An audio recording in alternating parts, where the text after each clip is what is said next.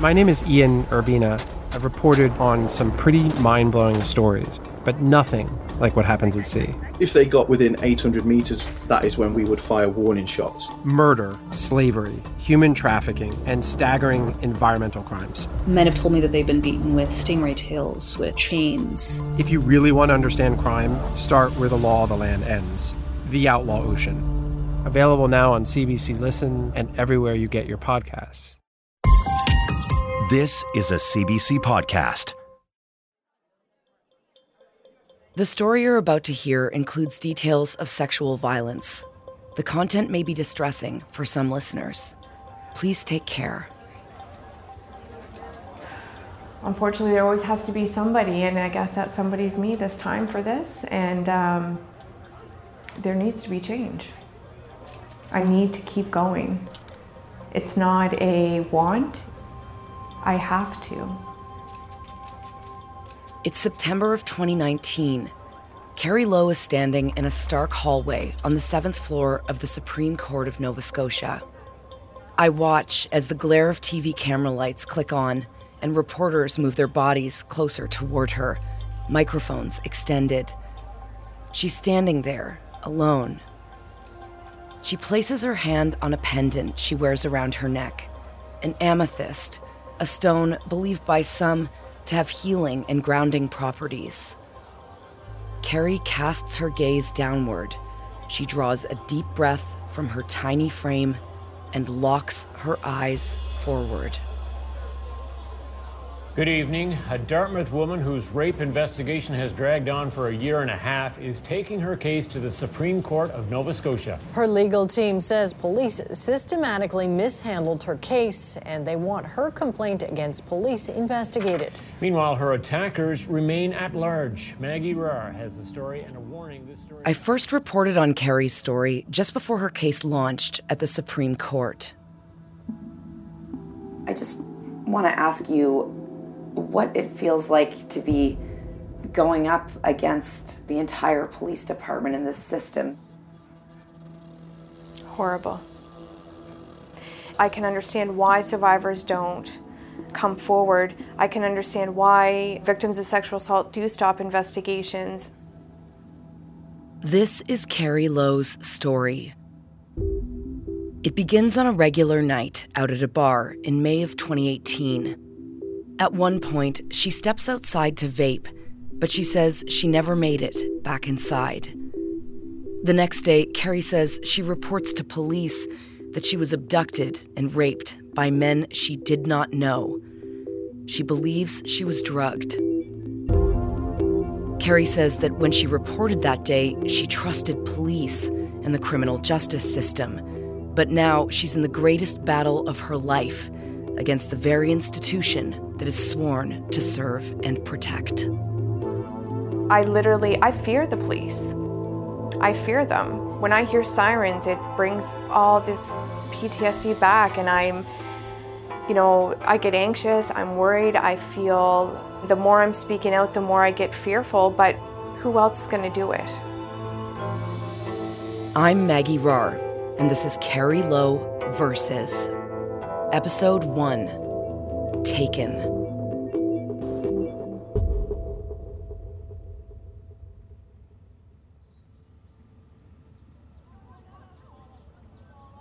In the hours following a traumatic incident, experts say a person can seem to go on autopilot as they try to return to regular life, and moments that were once routine can become the anchor a survivor unknowingly clings to in a state of shock.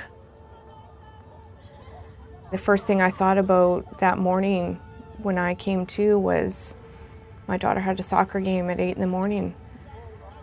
Carrie's 16-year-old daughter was a competitive soccer player, and that Saturday morning, she had a game. And I had to get there, and that's where I went first. As Carrie is watching, she makes a decision. She decides to talk to her daughter. And it was, if this is happening to me, it's happening to others. And I had to do something, and it was almost more of a motherly instinct to, this is what's right and this is what I need to teach my girls, that we need to stop this. Together, Carrie and her daughter go to the emergency department of the Dartmouth General Hospital. A sexual assault nurse examiner collects evidence and administers Carrie's rape kit. This is a specialized role. Expert nurses who are trained in sexual assault. They respond using what is called a trauma-informed approach. This means honoring a balancing act of gathering evidence which could ultimately be used in a criminal prosecution without judging or blaming the victim. This means listening, being present. Carrie tells me that the sexual assault nurse asked her if she was willing to speak with police. An officer just happens to be on patrol and in the hospital waiting room that morning. She had said that there was an officer in the emergency department there on an unrelated matter, and she went up to him and advised him that I was in the emergency room, that I was getting this rape kit done, and that I had consented to have police involved. So when she came back, she had notified me that this officer was there and if I was okay for him to come back to talk to me. And I said, yes, absolutely. So then she went back out to get him and she came back in with him. This is Halifax Regional Police Constable Bohan Novakovic. So at one point, the curtain was pulled and the two SANE nurses were outside of the curtain. So it was just me, my daughter, and the officer who was sitting. So I had my daughter on this side of the bed and the officer on the other side. And when he was asking me questions about what had happened or what I remembered that night, the SANE nurse pulled the curtain back and told him to stop, that this doesn't happen here. You don't question the victim here. That happens at the police department, not here. And then they sort of got into a verbal altercation where he said, well, I've collected many of these kits and this is how we do it. This is our procedure. And she was like, well, I've done 500 of these and this is not the procedure. And I need you to stop right now. So after they concluded their discussion, he decided to stop questioning me at that point. Carrie says the officer gives her a plastic bag and instructs her to put her clothes in it and seal it as soon as she gets home. She says he tells her that someone will be by to collect the evidence that night. But nobody shows up that night or the next day. I was confused. I just didn't understand why they weren't there. Carrie begins keeping lengthy notes, information she shared with me early on in my reporting. No one contacted me. No one came to interview me. No one did come to collect the clothes. So, I thought, well, I'll give them till Sunday. And then the next morning I had called to speak to the officer who I spoke with in the emergency department. And he wasn't working until 7:30 that night, so I called again at 7:30. Carrie says when she reached Constable Novakovic, she asked him why no one had come. And he had told me that it was a Saturday night, they were too busy. I questioned why hasn't anyone come to take me to the station, to interview me, to come to my house. And that's when he let me know that the SATE team doesn't work the weekends. It was a long weekend. I wouldn't hear from someone until Tuesday. Carrie's referring to the specialized unit that responds to sexual assaults. It's called SATE, the Sexual Assault Investigative Team. The SATE unit only works from 9 to 5 on weekdays, although there are SATE officers on call. I should note here that SATE is jointly run by the RCMP and the Halifax Regional Police. So I kind of felt lost. Carrie says when she woke up that Saturday morning, she did not know where she was. Carrie told police her underwear was missing, and she left wearing only one shoe. So at that point I felt some anger and some resentment of, why are you not coming to get the clothes? As Carrie waits to hear from the SATE unit, she begins gathering information on her own. And at that point is when I also confirmed the location, because I only had bits of the address, but I had confirmed it on Google Maps, and I told him, and he made a note of that. She confirms the address with the taxi company that gave her a ride home. Carrie says she called and shared this information with Constable Novakovic, the first police officer she met in the hospital. According to Carrie, that call with Constable Novakovic took place on Sunday, May 20th at 7:53 p.m. I reached out to Constable Novakovic through the Halifax Regional Police about the alleged confrontation with the SANE nurse and if he followed protocol during that initial interview. Halifax Regional Police responded, stating that as the matter is the subject of ongoing processes, it would be inappropriate to discuss specifics. I've seen emails between a SANE coordinator and a police sergeant. The letters show the nurse had relayed concerns about whether Novakovic had adhered to a trauma-informed approach. The sergeant wrote that Novakovic said the interview was not problematic and that the nurses were confrontational at the start.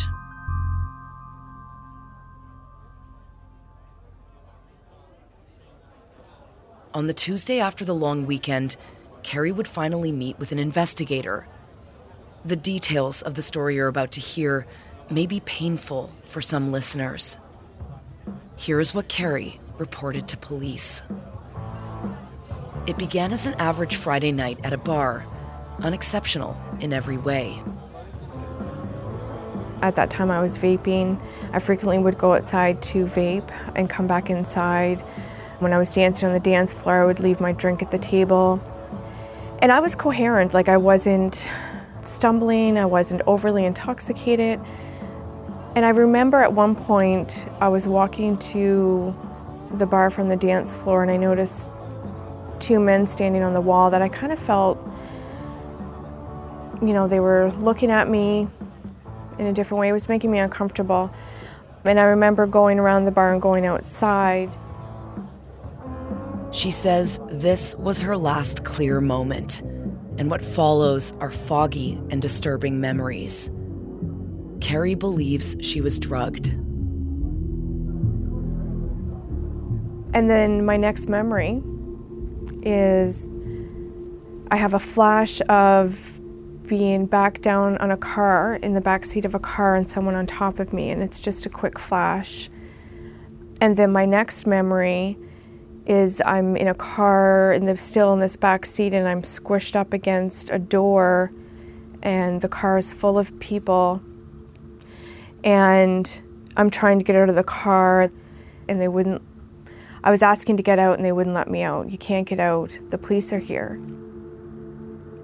That night, there was a fight outside the bar that police were responding to. And I remember hearing the police are here and I looked up and everything was blurry, but I could see the white and the blue side of the police word. Carrie describes losing and regaining consciousness. She says at one point she realizes the vehicle is moving, taking her somewhere, all the while having no idea where she is. She cannot get out. And I just remember, I need to get out, I need to get out. I didn't have anything with me. I just remember that. And they just kept locking the door and wouldn't let me out. And then my next memory,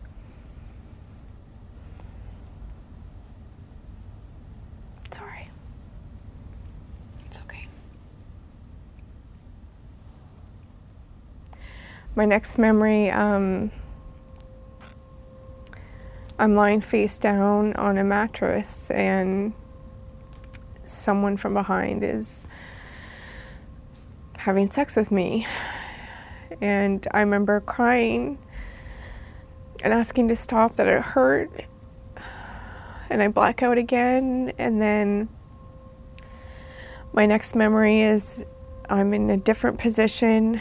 I'm on my back and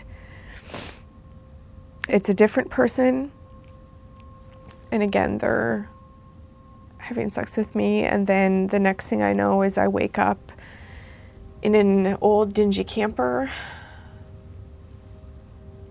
I don't know where I am, and I'm trying to find my clothes. Sorry. And I find my pants, and I find my sweater, and I put them on. and I come out from this camper, and there was a guy there, and I startled him, and and I'm frantic, I'm crying, I have no phone, I have no money, I have nothing. And I just remember, like, do you have a phone? I need to get out of here. Like, I said something bad happened to me last night, somebody hurt me. Carrie says she asks the man to call a taxi. I just remember saying, like, he gave them the address, and I could only remember the portion, the number, and part of the street name. And I remember then asking to talk to the dispatcher, and I was crying. I was just, please send the driver quick, please. I need a driver. And he was like, it's okay, there's one nearby, calm down. And I left.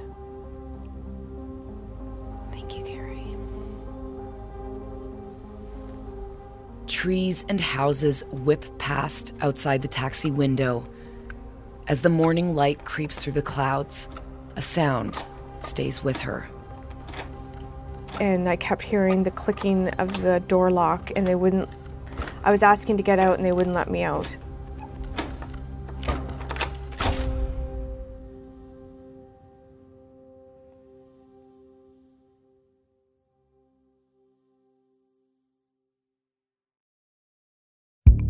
In late 2007, the remains of a young woman from the Kaska Nation were discovered in the Yukon woods. I always think about, I want to know what really happened. So I travel north to try to understand what happened and who was involved. It's a pretty big risk to come forward with the information that I have. I'm David Ridgen, and this is Someone Knows Something, Season 8, The Angel Carlick Case. Available now.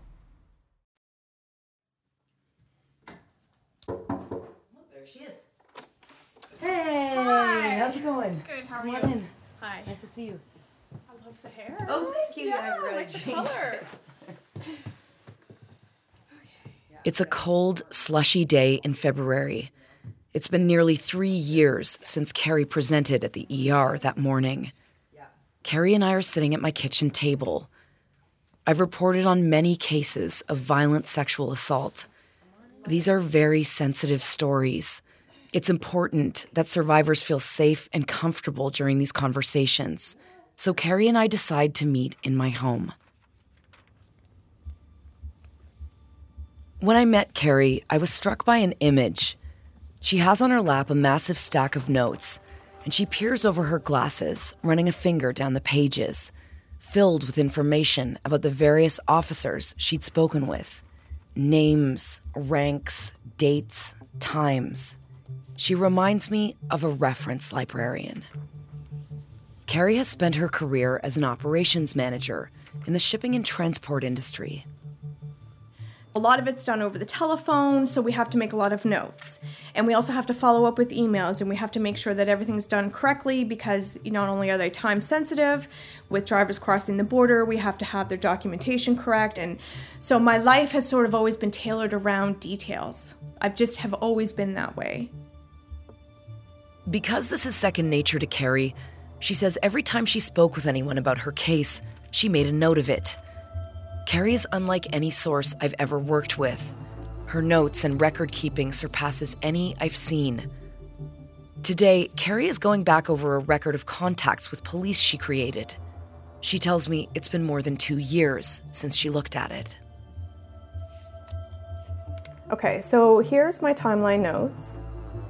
Sunday, May 20th, 2018 at approximately 7:53 p.m., I called and spoke with Constable Novakovic, who informed me that all officers were too busy on Saturday to do the pickup of my clothing. Carrie tells me that at this point, her clothing was still sitting in a sealed evidence bag in her possession, waiting to be picked up. The first investigator assigned to her case from the SATE unit, the Sexual Assault Investigative Team, is RCMP Constable Jarrell Smith. On Tuesday, May 22nd, 2018, I was contacted by telephone by Constable Jarrell Smith to come into the Halifax Integrated Major Crimes Unit. Constable Smith informed me that my clothes had not been picked up by officers because it had been too long and my clothes could no longer be used as evidence, as they may have been tampered with. He also said that the investigators would have enough evidence with the rape kit. Carrie says during that conversation, police told her they have not spoken with the taxi company or visited the trailer. Despite the fact that I'd indicated that my underwear and one shoe was missing that morning. I later spoke with the same nurse who had suggested the clothing still should be tested, as DNA might be still on the clothing that was not present in the rape kit. Carrie meets Constable Smith to provide her first video-audio statement late in the afternoon on the Tuesday following the long weekend. Every time I met him or talked to him, he would say to me, at any time you want to stop, you can stop. We don't have to go through with this. While this may be considered a trauma-informed approach to offer comfort, Carrie doesn't want to stop. And I think if I was myself 20 years earlier and going through this, I would have stopped. I just knew, oh my God, I couldn't. Constable Smith tells Carrie he'll be in touch, but she can't get a hold of him. Calls and voicemails go unanswered. Finally, she decides to try someone else. Tuesday, May 29th, 2018, approximately 11:47 a.m., I called to ask to speak with Constable Smith's supervisor. He apologized that the clothing had not been picked up. Hours after this call, the same officer Carrie met in the ER, Constable Novakovic, shows up to collect the evidence. This is documented in Carrie's notes. The sealed bag has been sitting on a shelf for 10 days. Carrie tells me that several times she did ask police why no one has been arrested. I asked a lot, like, why didn't you go to the location? I gave you that information. The first response I got was, we can't just go beating down doors. Sorry. And then afterwards it was, well, we didn't need to go. We believe that you were there. Do you want to keep reading all these? Yeah, so let's just start with these. On Wednesday, June 20th, 2018, at approximately 3:03 p.m., I left another voicemail for Constable Smith with no response. Thursday, June 21st, approximately 10:43 a.m., I called and spoke with Constable Smith, who informed me that the police were having a difficult time reaching a person of interest, but were planning to meet with him on June 25th. Carrie says when she called to find out what happened during that meeting, Constable Jarrell Smith told her the witness had canceled and the meeting had been rebooked. Carrie keeps calling.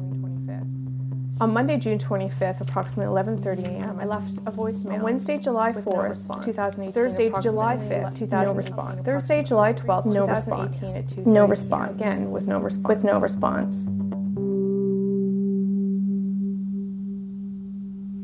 And then multiple times through the months, with interviews, emails, phone calls, I would ask, I don't understand why you didn't go to the location. After months of struggling to gain information on her file, Carrie goes higher up the chain of command. She is successful in arranging a meeting with a superior officer in the SATE unit, Halifax Regional Police Sergeant Linda Gray. Thursday, July 12th, 2018 at 2:30 p.m. I and my victim services worker met with Sergeant Linda Gray, who apologized to me on behalf of the police, stating that SATE should have been called in on the long weekend by the duty supervisor on staff that weekend to begin investigating my complaint immediately. Carrie says Sergeant Gray told her that someone would be in touch in the coming days to update her on her case. But Carrie says no one called. We contacted Sergeant Linda Gray requesting an interview. She declined. Another delay and another disappointment and another... I feel like every time we did get a response, it brought more questions, more not understanding, more what is going on in there? What is going on with my file? 9 months into the investigation, Carrie is informed that Constable Jarrell Smith is no longer assigned to her file. The person she'd shared every detail with is gone.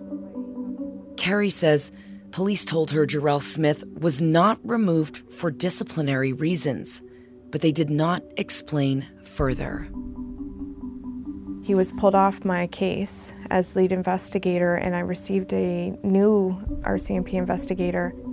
And when I met with him the first time, he had asked me if there's anything he could do for me, and I said, the one thing that you can do is don't ask me to stop. This is Carrie's new lead investigator. 2 months later, he brings Carrie in to videotape her statement of what happened that night. This will be the third time she has been asked to repeat her statement. It's traumatizing. It's reliving the experience. It's very emotional.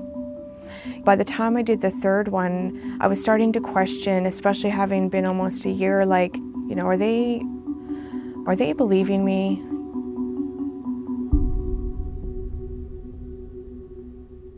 Coming up on Carrie Lowe Versus. Maybe they don't believe her, but they should still be out gathering evidence. It's like criminal investigation 101. Carrie's search for answers leads to a groundbreaking court case. I am not aware of any other cases where the complainant has made a complaint against an entire police department. And an offer of help from the person she least expected.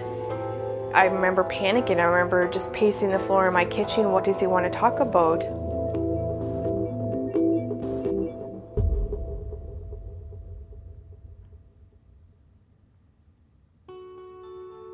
This series is produced by Janice Evans and Nancy Hunter and written by me, Maggie Rahr. Mixing and sound design by Evan Kelly. Our digital producer is Emily Cannell. Fact-checking by Emily Mathieu. Theme music by Aqua Alta. Our senior producer is Chris Oak, and the executive producer of CBC Podcasts is Arif Noorani. I was taking a bow, I was taking a step out of this town, 'cause you were selling me out. I was making a move, I was waving goodbye, and you were screaming out.